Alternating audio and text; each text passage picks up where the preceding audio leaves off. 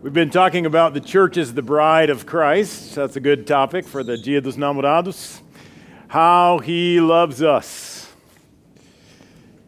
Far more than we could imagine. Far more than we love each other. Far more than the greatest love on earth is Jesus' love for his church. We are engaged to him if we have invited him in our hearts. We are part of his bride. Not each one of us, but as a church, universal and local, we are the love of Jesus' life. And he is planning a great party for all of us. My daughter was recently engaged about a week ago. So she's right over there. She's just glowing. And we are planning a wedding. We don't know the date yet. Kind of like Jesus, right? He hasn't told us the date yet. But everything goes into this. A family plans a wedding with everything they've got. And that's the family of God. And so I hope today, as you walk with Jesus, you are pressing forward to that great wedding feast when we will be together with every tribe and nation and language and people rejoicing in his presence. So the Bible gives all kinds of metaphors for this great body that is being formed out of the rib of Jesus. Like the first Adam, the last Adam is also part of his body is being made into a bride for his eternal joy and pleasure. And today we're going to look at the metaphor of a field. The church is God's field. And this is actually right out of 1 Corinthians chapter 3. Paul says, I planted the seed. He's talking to a church in the city of Corinth in Greece. And he says, I planted the seed, Apollos watered it, but God has been making it grow. So neither the one who plants nor the one who waters is anything. I hope you remember that as we're looking for a pastor. It's not about the guy behind the pulpit, right? It's about Jesus and his good seed, which is the gospel, the scripture, the word of God. Neither he who plants nor he who waters is anything, but only God who makes things grow. The one who plants and the one who waters have one purpose, and they will each be rewarded according to their own labor. For we are co-workers in God's service, and you are God's field. So I want you to picture Calvary Church, not just this building. Please don't think just of the building. It does have to do with this space and this time that we separate to worship God. But scattered throughout the world are members of this body. How is the field of God at Calvary doing? I once talked to a farmer from Goiás, whose soy farm was so big that he said he drove his combine down and back before lunch and down and back after lunch, and that was his day of harvest. Huge field. And his combine had a machine in it, a computer in it, that would judge the weight of the harvest in each square meter and then record that on a CD that he put into his fertilizer machine, and it would put the fertilizer needed in each square meter. That's what I hope we do this morning. How are we doing as God's field? What's the fruit? Are we bearing fruit? God is making us grow as we plant the seed and cultivate it. Let's look at how we're doing. When I was 13, my family, who was a missionary, we were a missionary family on furlough in Richmond, Virginia, did not have a house, and so a man and his wife lent us their country home. There was about an acre-sized field beside the house. And as I would go to school, I'd look at all of that land, and I'd think, wow, wouldn't that be nice if it looked like this? And so one day I told my mom, I'm going to plant a garden out there. Well, my mom was a country girl. She'd grown up on a farm. Her mom and dad were farmers in Virginia. And she smiled at me and said, okay, and watched. So that afternoon I went out and got the pick, and I started chopping. And there were weeds as high as I was out there.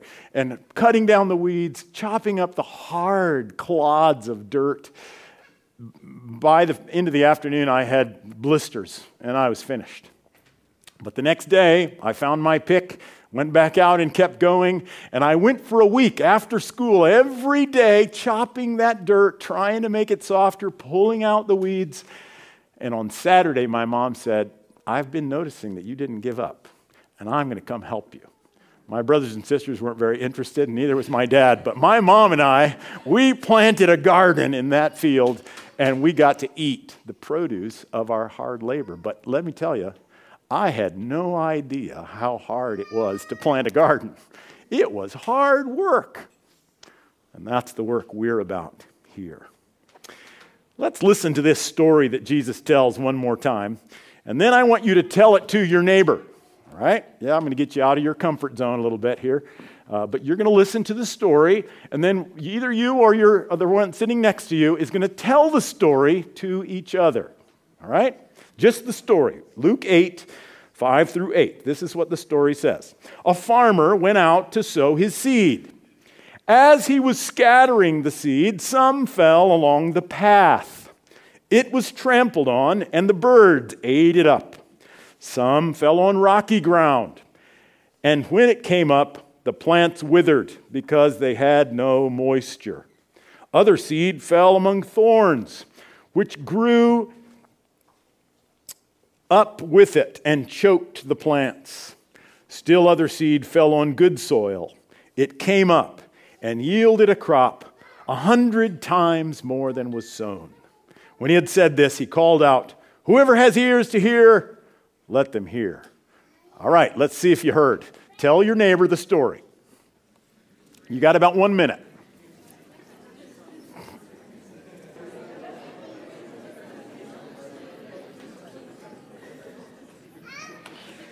You know, as a teacher, I learned that teaching something is the best way to learn it. You don't really learn it deeply until you have to teach it to somebody else. So I hope that helps you press the seed of this part of God's Word down into your heart a little better. And here's what I want to challenge you to do. Tell the story to somebody else this week.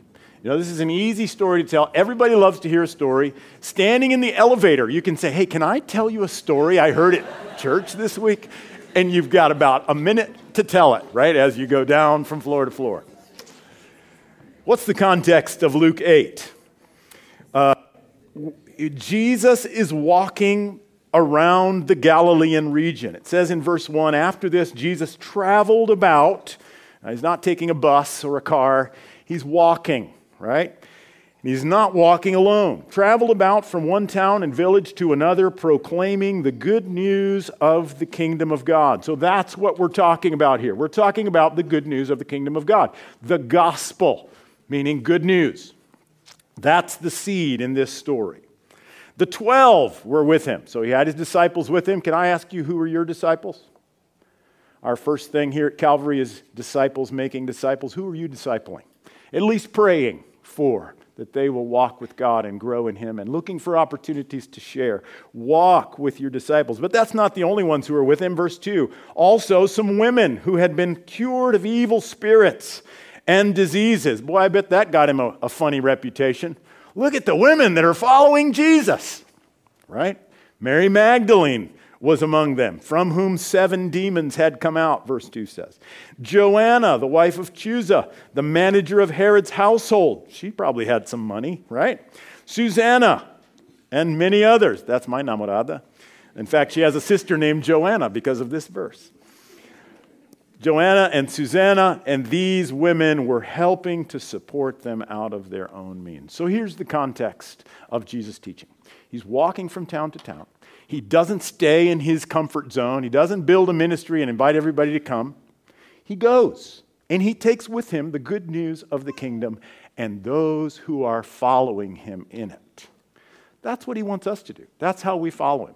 I'm not saying everybody needs to be a missionary. I am saying you need to take the good news out of your comfort zone and tell it to people who haven't heard, and go with people.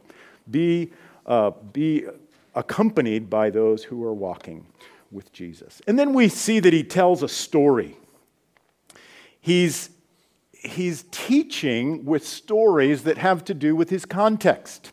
So he's probably walking through fields. He sees fields. He sees things growing. Barley and wheat grew in that area. So he probably even watched a farmer sowing as he was walking down the road. And as the crowds gathered, he told the story. And then, for our benefit, he explains it to his disciples. 4 kinds of soil and 1 seed. You know, we don't see the sower again after the very first verse. We don't see any change in the seed. The seed is good all the time. It's always the good seed. So it's not the point that the sower or the seed is changing. It's the soil that's changing. We should really call this the parable of the soils, right? So the soil is about those who are hearing. He cries out in the middle of the story, "He who has ears, let him hear." Well, the obvious question is, who doesn't have ears? I bet the kids were looking around to see if there were any earless people there. And the point is, does your heart have openness to receive the secrets of the kingdom that he was giving? Now, one more comment about the sower, the guy that's sowing before we move on. He was a crazy farmer, right? If there were any farmers in the crowd, they said, wait a minute, you don't throw seed on the path. You don't throw seed in the rocks. You don't throw seed in the weeds because seed costs money. Seed is food. You don't throw your seed away. And that was a teaching point of Jesus that's hidden in this story because he's saying, like Paul says to Timothy, preach the word in season and out of season. Scatter the seed everywhere. Psalm 19 that we read this morning says, the word of God is going out from day to day. The skies proclaim the glory of God. Romans 1 agrees with that by saying, no one is without excuse. Everyone should believe in a loving, powerful Creator because everywhere we look, we see his fingerprints. God is sending the message all the time. He sends it through creation. He sends it through the word that is written and spoken through his Spirit. We call that logos and rhema, both the written word and the spoken word. He's constantly speaking to those who have ears to hear.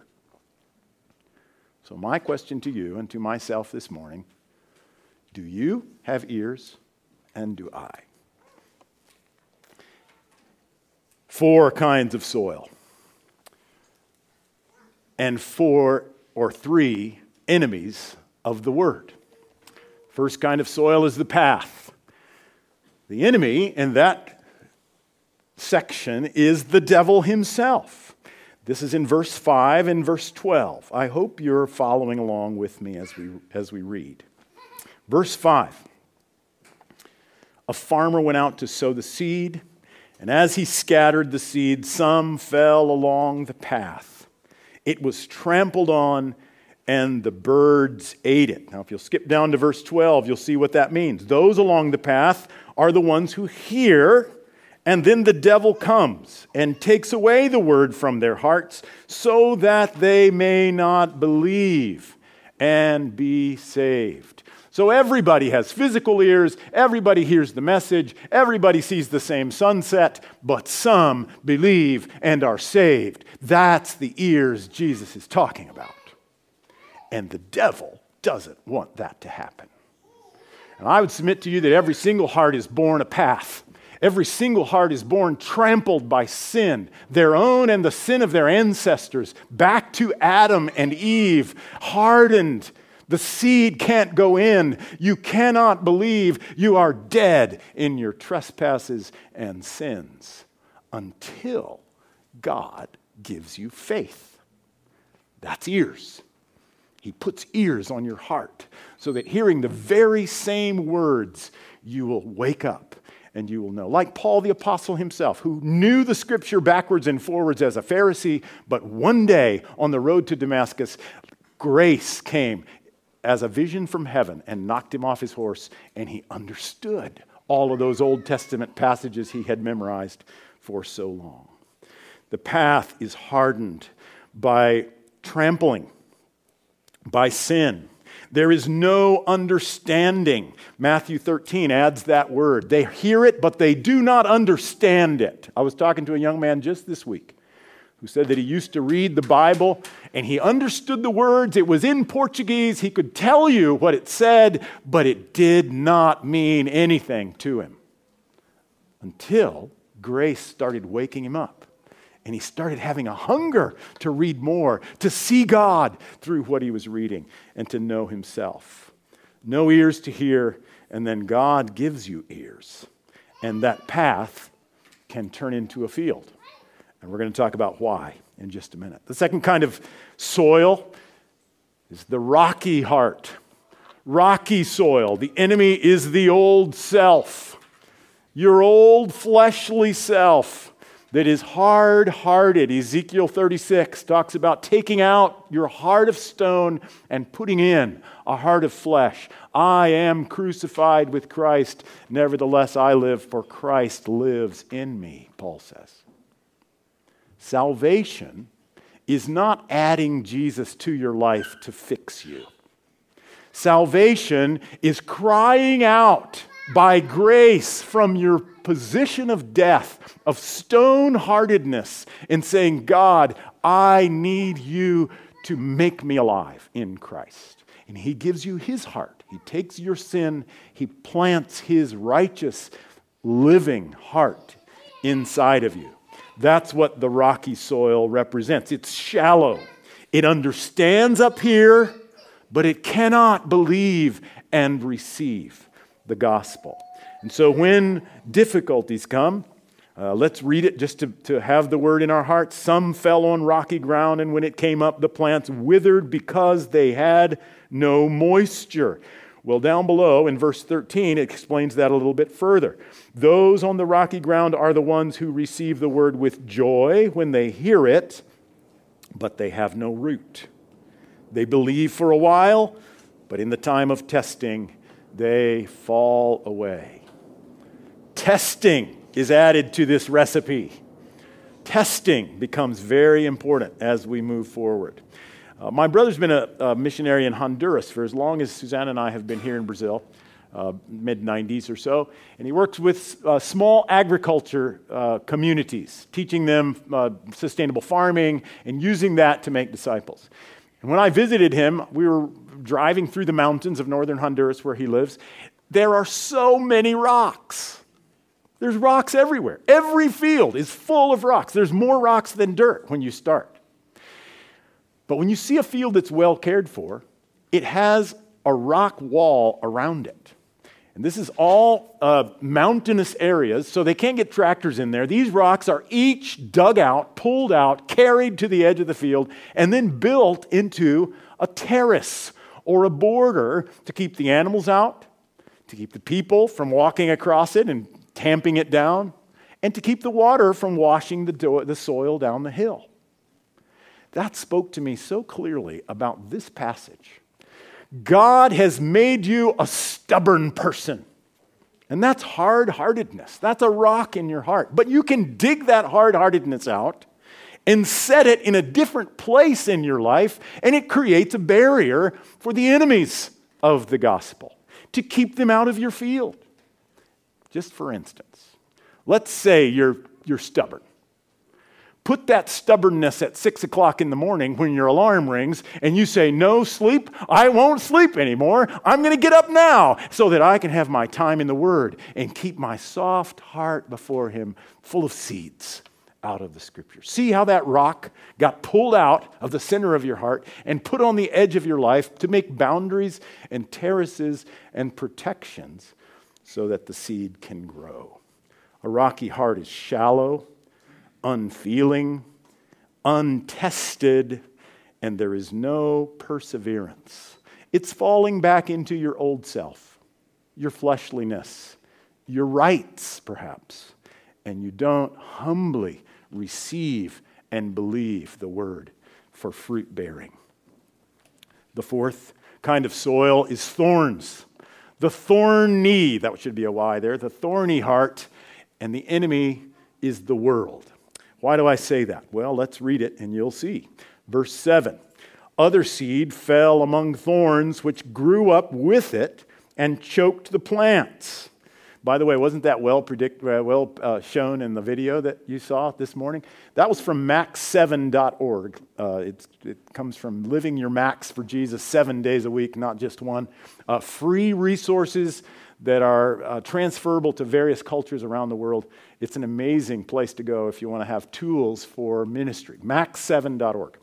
But the weeds grow up with the seed, with the word. I found out in my garden that pulling out all those weeds, I had dropped a bunch of weed seeds in my dirt. As I pulled them out, they dropped seeds too. And there are seeds just buried in the soil. The world is full of weeds. It's full of sin that grows up out of our hearts even when we don't plant it. And they grow together and must be taken care of. We could spend another sermon talking about that. Go down to verse 14 and you'll see the definition of this thorny ground. The seed that fell among thorns stands for those who hear, but as they go on their way. What a telling phrase that is. They go on their way. They seek their will. They want to do what they want to do. No one has the right to tell them otherwise. They have rights, right? They go on their way. They are choked by life's worries, riches and pleasures, and they do not mature. 1 John chapter 2, verses 15 to 17 says, "Do not love the world or anything in the world. If anyone loves the world, love for the Father is not in them. For everything in the world," here's three things in the world: the lust of the flesh, the lust of the eyes, and the pride of life comes not from the Father, but from the world. The world and its desires pass away, but whoever does the will of God lives forever. There are the weeds.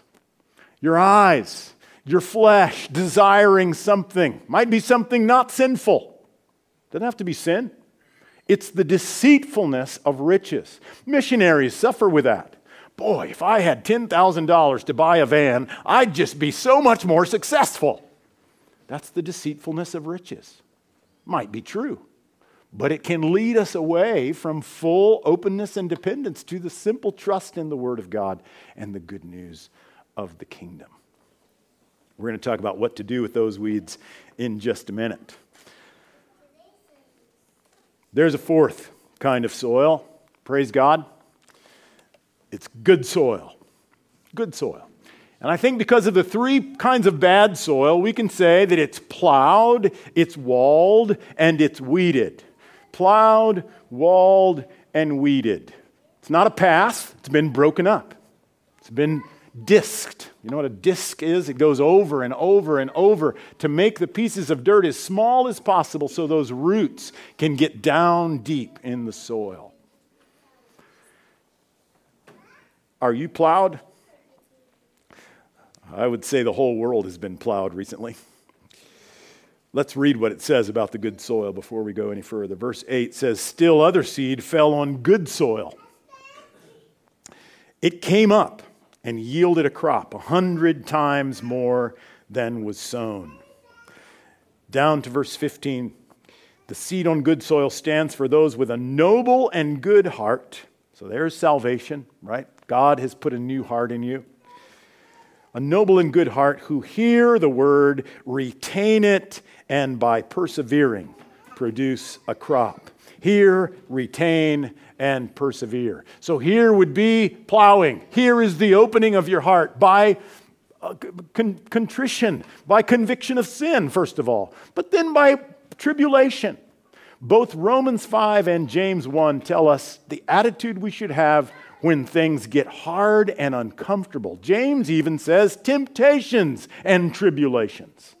You should count it all joy. You should rejoice when you are persecuted. Why? Because persecution creates character, and character creates perseverance. When you're persecuted, you're being plowed. If you're a child of God, if you're His field, He's plowing you up. He's pulling out the rocks. He's making you open and then allowing your roots to go down so that you can retain the word. That's rootedness. And then persevere under tribulation because you've been given that perseverance and hope. Romans 5 says hope does not disappoint because God has given us his Holy Spirit. So we have a path, we have rocks, we have weeds, and we have the good soil. A noble and good heart that hears, retains, and perseveres in the word, plowed, walled, and weeded. Well, how are we doing? And what should we do? Praise God, we have the interpretation of this parable, and we can actually have some things to do about it. And here's where I want us to go. And remember that it's not just hearing this word that makes you fruitful. It's actually doing something about it, pushing it down in the soil of your heart and committing to obey it. The first clear command is to listen. Listen to the Word of God. Listen for the Holy Spirit. And let me tell you, His voice is very, very soft. He speaks all the time. He speaks through His Word primarily, but He also speaks through creation. He speaks through His church. He speaks through His Holy Spirit. Spend time listening and persevering in listening to the Holy Spirit. Listen to Isaiah 55, 1 through 3. What a beautiful passage of Scripture this is about the Word of God. It's about the Word. Isaiah says, "Come, all you who are thirsty, come to the waters. You who have no money, come buy and eat. Come, buy wine and milk without money and without cost. Why spend money on that which is not bread, and your labor on what does not satisfy? Listen to me and eat what is good. You will delight in the richest of fare. Give ear and come to me. Listen that you may live." God calls us to His feet to hear Him, to listen, to receive His word of comfort, His word of hope, His word of faith. He calls us to His written word. But even when you're waiting in line or sitting in traffic or trying to fall asleep at 3 a.m, come to Jesus and listen. Open your heart wider and wider and say, "God, speak to me. Here I am." Just like little Samuel in the temple that night. We each should say, "Lord, speak to me. I'm listening." The second thing we should do is spread the seed. Speak the word you hear. When you listen, God is giving you seed. Where did those seeds come from? They came from the harvest. They came from other harvests. And so as God gives you harvest in your life, speak the word. Speak it to your children. Speak it to your neighbor. Tell the story in the elevator. Your conversation should be salted with the word of God. Don't preach at anybody.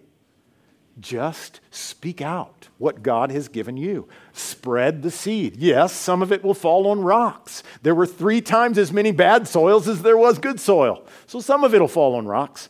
When we worked with street kids with Abba, we used to say, it'll blow into the cracks between the sidewalk. That hard heart will go through tribulation, and the wind will take it into a little piece of soil in the crack, and it might take root, and those roots just might break the concrete.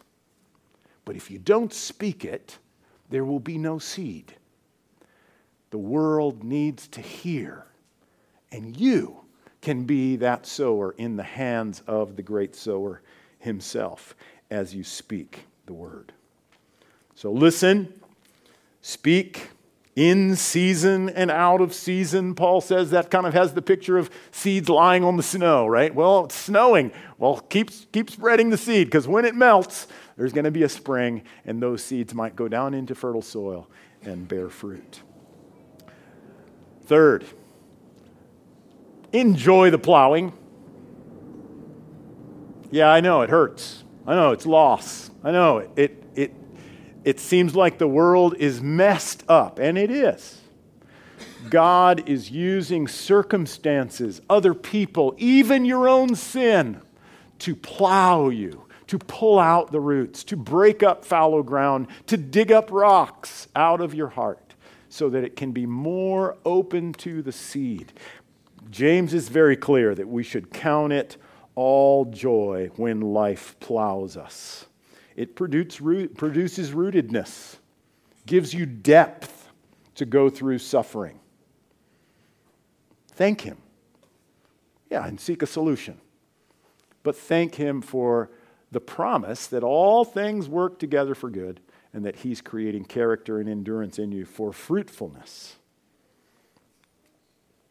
Take those stones and protect your spaces. Protect your heart from the weeds, the path, and the stones growing up in your heart. You know that geologists say that stones actually push up out of the ground. So the mountains are pushing down, and that makes minerals go up into the soil and actually fertilizes fields in that way sometimes when those minerals come up from below. But new rocks begin to appear. So new rocks will appear in your life. And as that happens, don't allow the root of bitterness to take hold. Forgive.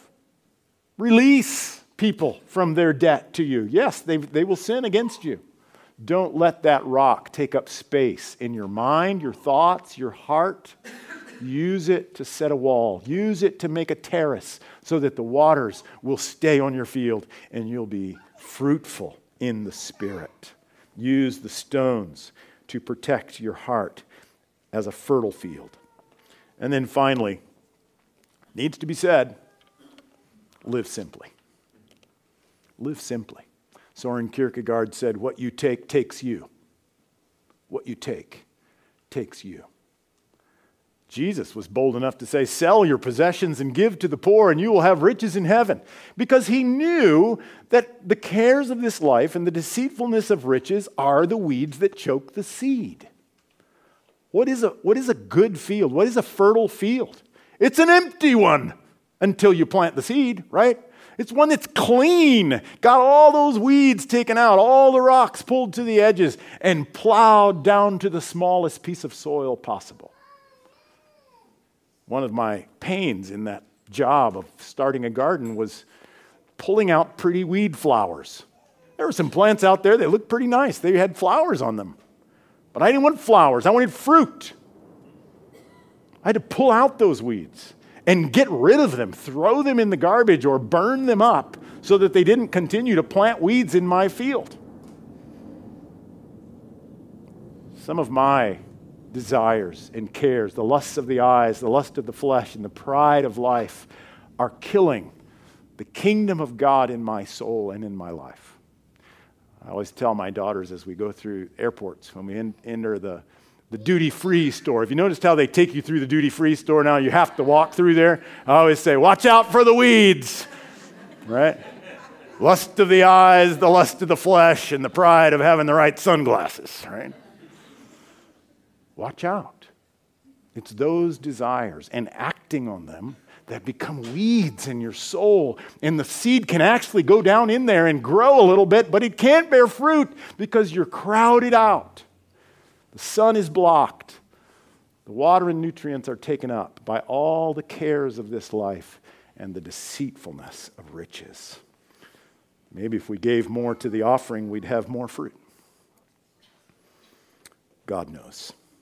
Nobody can tell anyone how to do that. He does it himself. But let me show you just a little bit how this has worked in my own life. For me, the first step of temptation is usually self-pity. Begin to feel sorry for yourself. Somebody crosses you or you don't feel understood and you start wallowing in this sense of your rights. And it's usually based on some justice, right? But you let yourself go there. And the Holy Spirit has used a memory verse from my childhood in Isaiah chapter 40 to remind me that Israel did the same thing. Isaiah 40 says, "Why do you say, O Jacob, and complain, O Israel? My way is hidden from the Lord. My rights are disregarded by my God." So as soon as I start complaining and feeling sorry for myself, the Holy Spirit says, yeah, somebody else did that. Here's what it says. And then he goes on to say, don't you know? Haven't you heard?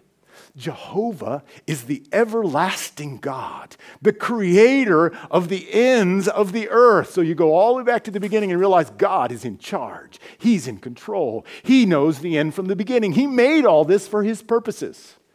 He does not grow tired or weary, and his understanding no one can fathom, which means, why are you complaining? Do you think God doesn't know or understand what you're going through? Even youths grow tired and weary. Young men stumble and fall. But those who hope in the Lord will renew their strength.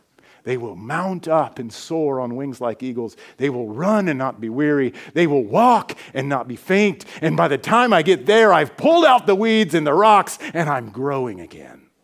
And the seed goes down in my heart. How did that happen? Because my dad forced me to separate time that I wanted to do something else so I could memorize Isaiah 40. And it's still rooted in my soul, bearing fruit. And I'm planting it in your heart today. My friends, stop wasting your time with other things. Clean your field. Let the plow run over it over and over and over, and plant good seeds where there are no weeds. And you'll have more and more and more good seeds to fill the world with the knowledge of the glory of God as the waters fill the sea. Let's pray. As you close your eyes and quiet your heart, would you just examine your own little piece of this field? How's the garden of your heart? Maybe it's trampled with busyness, trampled with the sin of others against you. Maybe you've let bitterness grow a rock down in your heart. Maybe there's weeds. Maybe your house is so full of stuff you can hardly stop thinking about all the things that need to be done. Do some work in that garden right now in the Spirit. Thank the Lord for his plowing. Forgive those who have sinned against you and dig out that stone of bitterness. Pull out the weeds. Commit to selling some things and giving to the poor. Father, grow your kingdom at Calvary. Thank you for years and years of planting the good seed and watering it. Thank you for the hoes of cultivation that have convicted us of our sin and helped us to repent. We pray for more fruit. We pray for more sections of this field that will grow fruitful seeds for the world, for your glory, as you make us grow. In Jesus' name, amen.